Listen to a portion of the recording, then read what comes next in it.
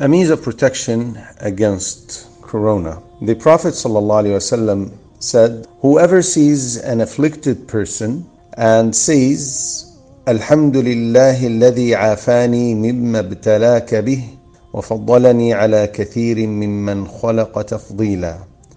All praise is due to Allah who saved me from that which He has afflicted you with and blessed me greatly over many of those whom He has created.